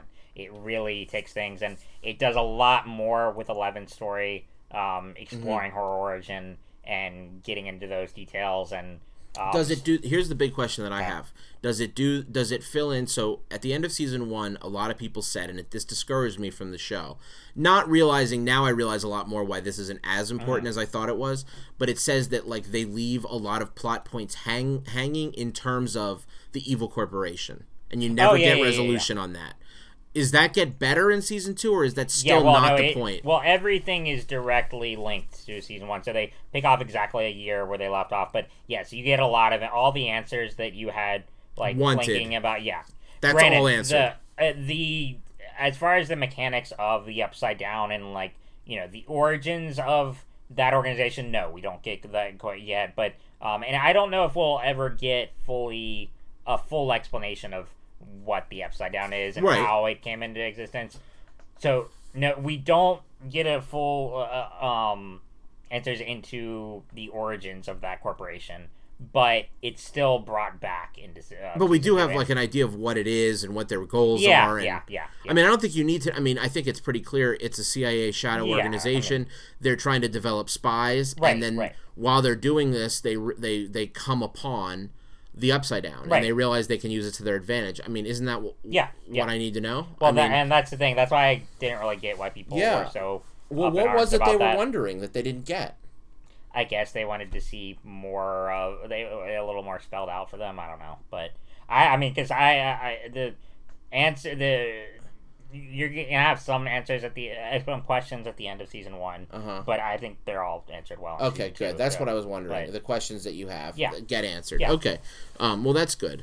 But yeah, you get her origin more explored in season 2. But because I have 2 episodes left of season 1. Yeah. How are those? Are they really good? They're great. Yeah. Okay. You get to see the monster and the Demogorgon, and a lot of other things. But without too much spoiling. Yeah, the evil scientist thing isn't that plot point isn't as repeated, in season 2. It's more there's a different kind. There's a different. I really threat. like the antagonist. In this, cool. I can't talk about it, but I really like it. Okay, so Matthew Modine is like not the focus here. No, bad guy was. No. Is he even in it? I can't really tell you there. Yeah. Without spoiling. But interesting. But I really like the villain in season 2, and like what I mean, as a figure, and especially the last few episodes, I was just like, I was hooked. Riveting, right. Yeah. Cool. So how good of a job does it do continuing the story in terms of like all the characters we've come to know? Oh, yeah, no, it picks up where everything left off, and again, it's a little hard to talk about. Yeah, no. I mean, just roughly the end of season, but right. No, I mean everything's consistent. I mean, I know that Will Byers is alive. I've seen pictures. Well, yeah. I've seen pictures of his ass in classrooms, so I know he's alive. Right. So that part I know. Right. I don't know how it's going to happen. I don't know how he's going to get back, but I know he's alive. So that part I know. But aside from that, like, Winona Ryder's character... Oh, here's a criticism I had. Winona Ryder's character drove me fucking crazy in the first half of season 1. With her ranting and raving and screaming. I get she's a traumatized mother, but she's so flaily about it and whiny and like... and with her hands... I mean, it gets a little exhausting, but I mean, I get it, though. Yeah, I just didn't love her performance early on. Later on in the season, though, when she becomes a more... battle-hardened version of herself, a little smarter, a little shrewder, a little bit more like, let's fucking fix this. That's when I really started getting more into her character. The first 4 episodes, I really didn't like her very much. Who I love and who makes the show for me more than the kids is Hopper. No, and I mean, if you love him now, you're gonna love him even more. Hopper and Eleven get, I mean, of course, the fan favorite in season 1, and what they do with them in season 2. I mean, I can't really talk about it, but it's just, you're gonna love him even more. Because I love Hopper. Yes. I love him. And actually, my favorite moment from season 1, you haven't seen yet, it's in the last episode where it does a flashback with his daughter and so and it's so, like, gripping. David Harbour's performance, again, I cannot wait to see him play Hellboy. He's so good. Yeah. He is the one, he puts everyone else on the show to shame in terms of his acting chops. Yeah. The way he reacts to stuff, he's so authentic. He's such a good... Where does he come from? Do we know? That's what I mean, did he just come out of the fucking upside down? It just like maybe he did. They said, hey, we need the perfect guy to play this sheriff in our show. Oh my god, is he good? Yeah. So because I really did not follow. I don't know. I really didn't follow him prior to that. No, you're gonna love. Actually, okay, so that's obvious that you're gonna love Hopper and Eleven even more in season 2 than season 1. But the really funny standout is what they do with Steve in season 2. He becomes a fan favorite even more. Like, good. It's pretty. I really like what they do. I like Steve. At first, I hated him. Oh, I know. Everyone hated him at first because they're like, oh, it's a one-note jock and he's a dick and and he's gonna just get her virginity and then treat her like shit. Right. But no, what they do with have you seen the I've seen the last thing I saw was the fight that he gets in. That's what I was about to ask. Okay, so you saw that. Okay. So you'll see something soon, but what they do with him in season 2 is really impressive, and he develops a very unexpected relationship with one of the kids. Okay. Yeah, and it's really fascinating. So yeah. Awesome. Friendship, so, awesome. Yeah. Well, it sounds great. I'm excited. And then new about characters. Sean Astin is like the most Sean Astin-y character you could possibly imagine. I know we're running a little long time, but no, you're good. But he plays. Well, do you mind if I tell the relate? It's not a huge spoiler. No, I saw that picture. It's him and Winona, right? Okay, yeah. That's interesting. He's her boyfriend, yeah. And yeah, he plays this like ultimate goody two shoes. How bad is Lonnie in season 1? Oh my god, could he be worse? I know. I wanted to see him getting eaten by the Demogorgon, but he's terrible. He doesn't show up in season 2, so because he's so bad. Yeah, he's so fucking bad. Okay, cool. Sean Astin's cool, and also there's 2 other new characters, and that one's this redheaded girl who joins the group. Her name's Maxine. Okay, and she's really cool. And then her stepbrother, who's a dick, is played by Dacker Montgomery, who's the guy who played the new Red Ranger in the new Power Rangers movie. But yeah. Interesting. Okay, so overall, how does it compare to season 1? I liked it more. Really? That much so.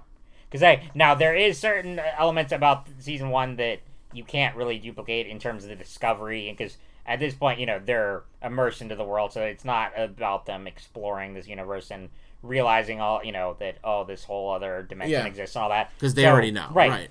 But what they do with the characters, building upon everything in the world, creating this new threat, which is, to me, more fascinating than what they do in season 1. So are there so as much as they've answered questions in season 1, do they ask new ones? Are there new mysteries that are interesting and compelling? Or is it just a character study? No, there's definitely new stuff, but as far as the conclusion, it's more conclusive than season 1, but there's still a little tease at the end. I mean, they're already working on season 3. It is coming. Yeah. Okay. I think the plan is to do 4 seasons total, which Sounds I think good. is good. I mean, that really perfect. Is nice. That's not too long or too short. Do it. That sounds that's great. Right. I love it when they know what they're gonna do and they're gonna do it. A 4-season show like that with 8 to 9 to 10 episodes a season is perfect. Yeah. And this one is 9 episodes. So. Yeah, no, I know. That's that, which is surprising. It's like, why not 10? But why not 8? Right. But anyway, 9's fine. Yeah. I mean, that's the thing about Netflix. They make it as long or as short as they want, and that's how it is. Yeah. So. Yeah. Awesome. So you liked it even more. I did. Wow. It's impressive, but yeah. That is really like hard I couldn't wait to like talk about it with people and stuff. Came here yesterday to talk about it with a few people, and then told other people to go and binge it, and it's just. Wow. Okay. Cool. Awesome. Whenever I talk about how much people love that show, you're the first person I talk about because you like it more than even most people. Yeah. Like, you fucking love that show. Oh yeah. So, all right. Cool. We have the cardboard cutout out here in the shop. I put my head through a few weeks ago. Awesome. Awesome. So you're the Demigorgon or something? Or no, it's 11's because it's the main poster. So yeah. Cool. All right, man. Well, I bet you make a good 11, Kevin. Okay, thank you. All right.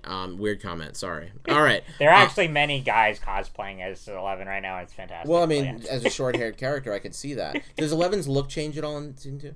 Yeah. Awesome. Man, there's so much to look forward to. I'm looking forward to it. That's awesome. Yeah.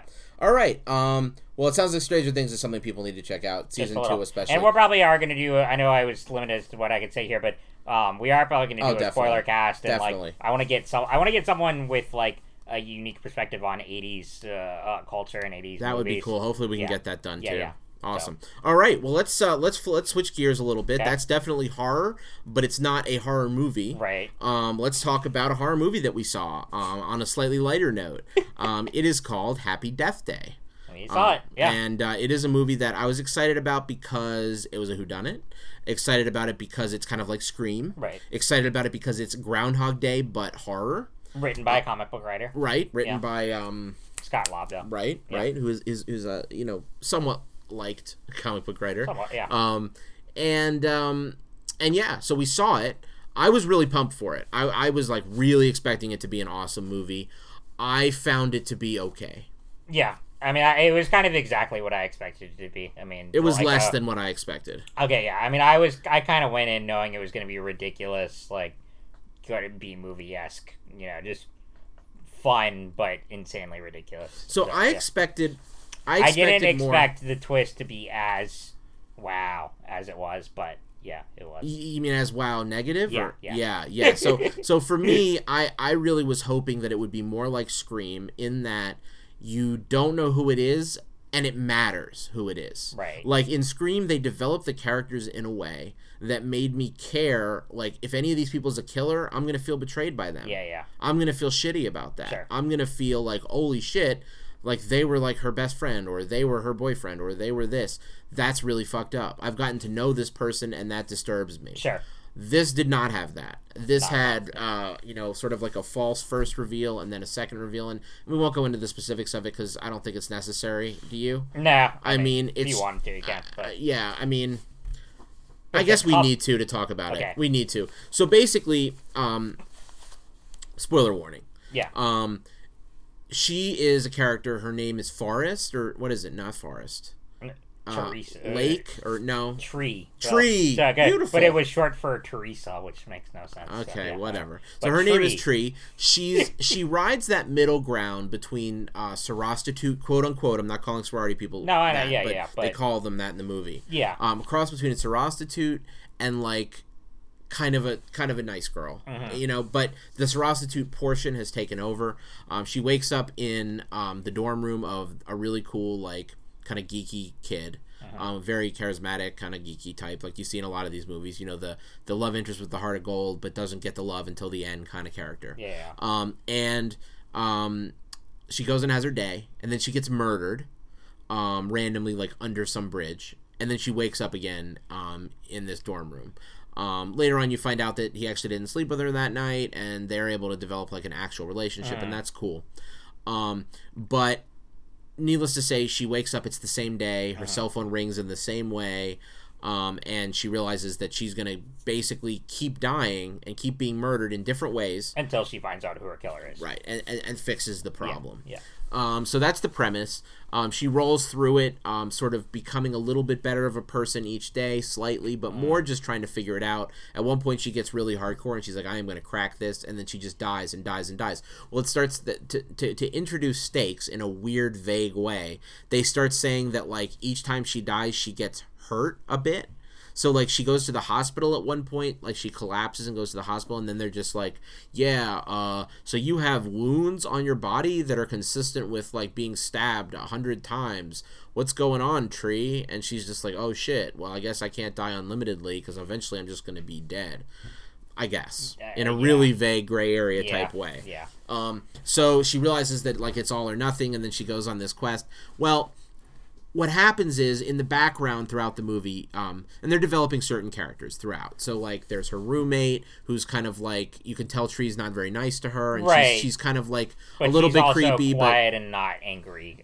Right, she seems to be okay with it. Right. She makes a cupcake for Tree all throughout, and she, like, gives her this cupcake for her birthday, because it's her birthday also. Yeah. That's why it's Happy Death Day, Happy Birthday, Right. And then there's this guy who you find out is actually closeted gay, and he like is trying to hit on her, but you find out it's kind of like a front. So there's him, there's the guy whose dorm room she wakes up in, there's this really, like, mean bitchy sorority sister that runs the house. Who else is there? Who are the other suspects? Oh yeah, this one's key. So she's having an affair with a doctor who teaches her biology or something class, and, like, he's cheating on his wife and kid with her. And so there's that, and so he's a suspect, a pretty compelling one at different points. And so that's basically it on the suspects. Is there anyone else? I can't really think of anyone. No, those were the main ones.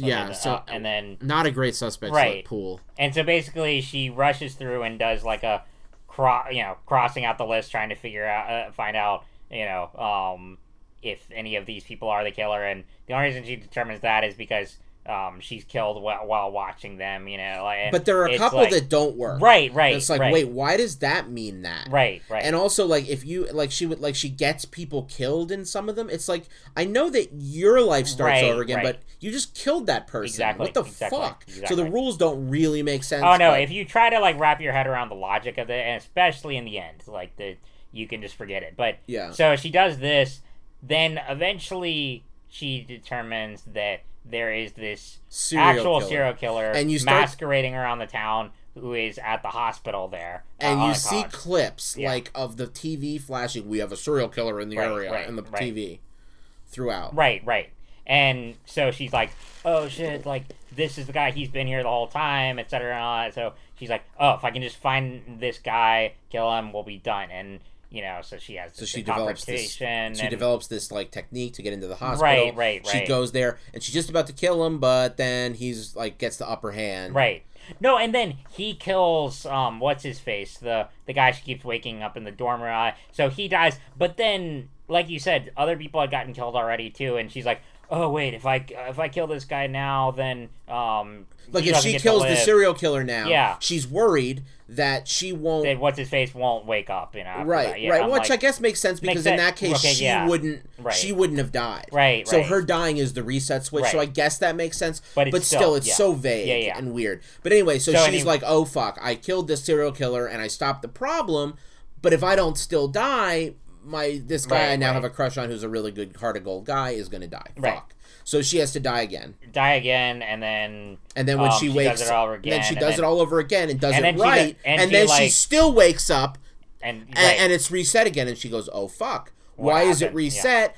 And then she looks over at her dresser, or she sees the roommate, she goes, oh fuck, I must have died again. I ate the cupcake. So apparently... if you could have seen my face in the theater at that moment, I was just like... I was kind of clapping, because it was like... I mean, even for a comic book writer, that's impressive to come up with something like that. The killer cupcake. So the thing is, it's a movie that for the first half, you start thinking, this isn't that good, but I hope it has a good ending. Then for the second third, you find out that the serial killer is really behind it, and then that totally invalidates any concern you have for any of the suspects, and it makes you think, wow, are they really going to do this? Because if they are, like, that sucks. And then, like, the big twist is, the twist we showed you wasn't really the twist. The actual twist is it was her roommate who killed her with a poison cupcake. And so at that point, you're like, all right, at least one of the suspects is the killer. That's cool. But that serial killer still exists. That was still a plot point, which sucked. And Also, here's another weird thing. The serial killer looked exactly like the doctor. That was crazy. The actors were like, I mean, it could have been the same dude. Right. And it's like so confusing. It's like, is it his long lost brother or cousin? And they just cut out the plot point. It might have been that. Yeah. It was that close. Sure. So I don't know. Actually, now that I thought up that theory, I bet you that probably was it. I bet you they were like going to make them brothers, and then they were like, "This is too convoluted on an already convoluted movie. Yeah, let's just kill it." Explain anyway. So anyway, she takes out her roommate, throws her out the window, kills her or something, and then finally she can wake up normal. But oh no, she wakes up again in the dorm room, and then her cell phone rings, and then she looks over at the dude, and he's like, "Just kidding. Yeah, I rang your phone." And we knew that was coming. Yep. Mm-hmm. Kevin and I both said like we were waiting for the false. Like, she wakes up and she thinks it's the Groundhog Day again, and it's not. We knew it was coming. And then it came. The icing on the cake, they're actually talking about Groundhog Day at the end of the movie, and then she's like, "I've never seen that. Who's Bill Murray?" I'm like, oh my god. I mean, the reality is it's a 5 or 6 out of 10. Yeah. It's not a monstrous movie. No. I mean, it's a, like, I messaged Jordan about it, and I was like, it's so ridiculous that it's fun, and it's kind of like B October movie. It is fun to watch. I expected it to be like. Do you like Scream? I don't even know. Not my favorite. There's other Wes Craven stuff I like. Okay, I like it. Okay, but I mean, it's.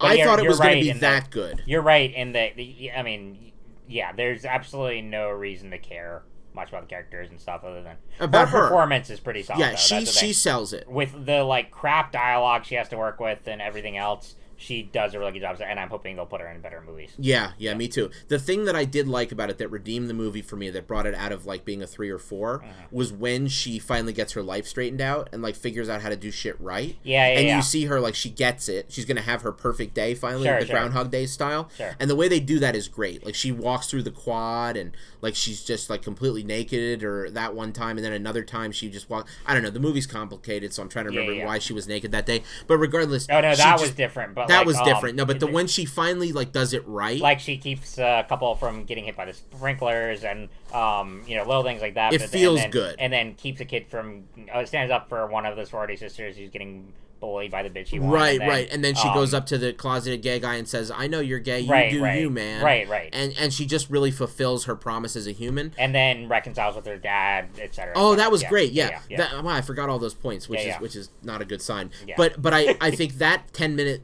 montage or vignette or whatever you want to call it was great. And I really enjoyed that, and it was well earned. Sure. So there were parts of it that felt triumphant. It's just that roommate thing, they just didn't sell it. It was dumb, yeah. They didn't sell it. I mean, I love a twist, and I would have loved this one if it hadn't been like a double blind twist like that, but it just wasn't executed right. Yeah. So I would say, don't see Happy Death Day, pick up 50 Shades Darker instead. Right, Kevin? Oh my. No, it's a fun, October, but it's just disappointing how much money it made versus Blade Runner. That's just really sad. Is that true? It beat Blade Runner. Yeah. Happy Death Day. Dude, what happened with Blade Runner? Why is it not making money? The original was a flop at theaters, now that I think about it, actually. Well, yeah, I mean, but back then it was, people didn't know what it was. It's surprising that something with this caliber and this status didn't do as well today. I mean, it is 2 hours and 45 minutes. I mean, it's long and it's dense, but it's so good. So good. It's easily movie of the year material, if not movie of the year right now. Right, I mean, it's that good. I didn't know until you. Yeah. That's disturbing. Yeah. That's very disturbing. Yeah. The impact of finding out that movie's a flop is more impactful than the ending of Happy Death Day. Yeah, pretty much. That moved me more. But anyway, that kind of wraps up our our Halloween extravaganza. Do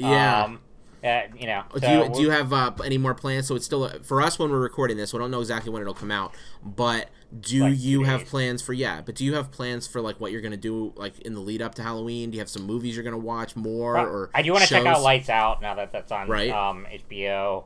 There's probably a few. I haven't really planned it out. But you're gonna. But what do you usually do? On Halloween, actually, I don't know what most people are doing, but I might actually do. November's coming up, so it's National Novel Writing Month. NaNoWriMo. I'm gonna do that too. And so I was talking about it with a friend yesterday, and she sent me some events and stuff coming up for that. And there's one on Halloween I may go to. Just at some tavern in Raleigh. Just writing events. Yeah. You just go there and write. Yeah. Oh, dude, that sounds awesome. Yeah. So I'm gonna do, but yeah, I did the Comic Fest here at Ultimate Comics yesterday. Okay, so you've kind of done your Halloween stuff. For me, I'm just gonna watch some more horror stuff. I actually want to finally finish American Horror Story Season 1. I still haven't finished that fucker. Yeah. I've been like needing to. I think we're on like episode 6 or 7, which is called Halloween. I think. Right. Did you ever watch that? No, I don't know. I need to eventually. There's always Roanoke. Now there's I know there's spin-offs, and I know it's like a cult in and of itself, but anyway. And I've got my Werewolf by Night omnibus, and you're just gonna curl up with some werewolf, and rock out. Yep. All right, cool. Well, anyway, where can they find us, man? You can find us on the joyofgeek.net for all of our content, written and podcasts. Podcasts as well on iTunes, Podbean. You can find us on Facebook and Twitter. You can find me on Twitter at KWShafe. You can find me on Twitter at Rich Lepore. Cool. And other places, and then ultimatecomics.com for me, smanewstoday.com. He just launched a podcast. I did just launch a new podcast. Please check that out. It's you can find it on the SMA website, smanewstoday.com. We're working on getting it on iTunes as well, and then it's on SoundCloud. It's basically just a podcast where I interview other people with the same condition that I have, spinal muscular atrophy.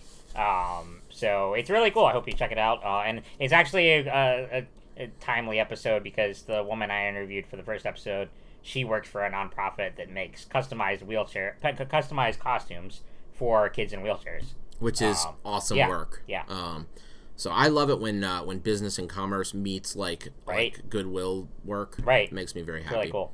All right. Well, this was fun. Man, happy Halloween, Kevin. Happy Halloween. And anyway, my name's Rich. Kevin Schaefer. And have a great day.